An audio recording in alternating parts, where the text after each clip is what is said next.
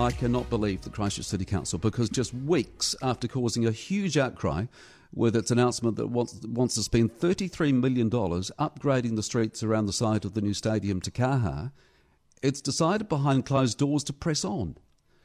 And let me remind you exactly how nuts this whole thing is. The council wants to take away dozens of car parks, 49 car parks to be precise. There are currently 72. It wants to get rid of 49 and keep 23. But that's not all. The council also wants to widen footpaths on some streets in the area to nearly 6 metres, put in more cycleways and lower the speed limit to as low as 10 kilometres per hour. Now, you'll remember from when the council first announced this daft plan that businesses in the area weren't happy about it, especially the idea of getting rid of dozens of car parks. Annabelle Turley, you'll know her name from the Central City Business Association, she says people still come into town in cars and they need to be catered for.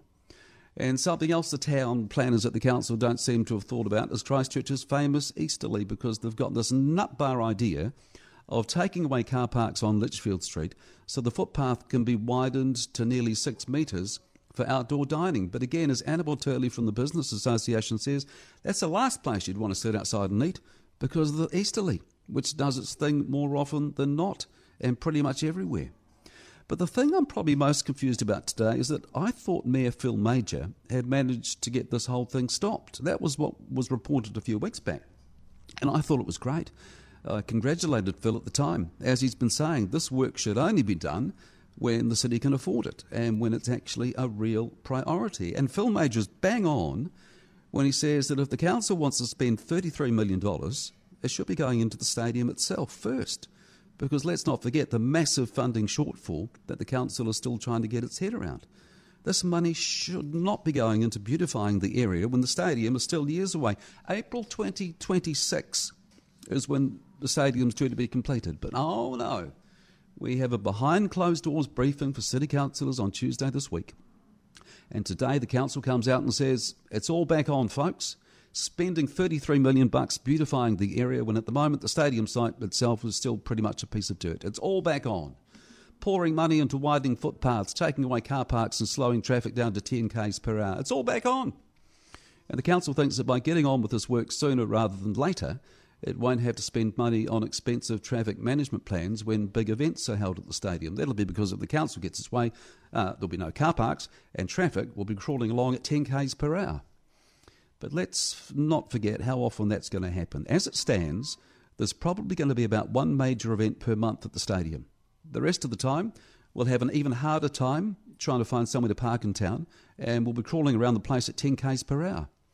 But the council, in its wisdom, wants to blow $33 million under the guise that it will save money in the long run. Now, I don't buy that for a minute.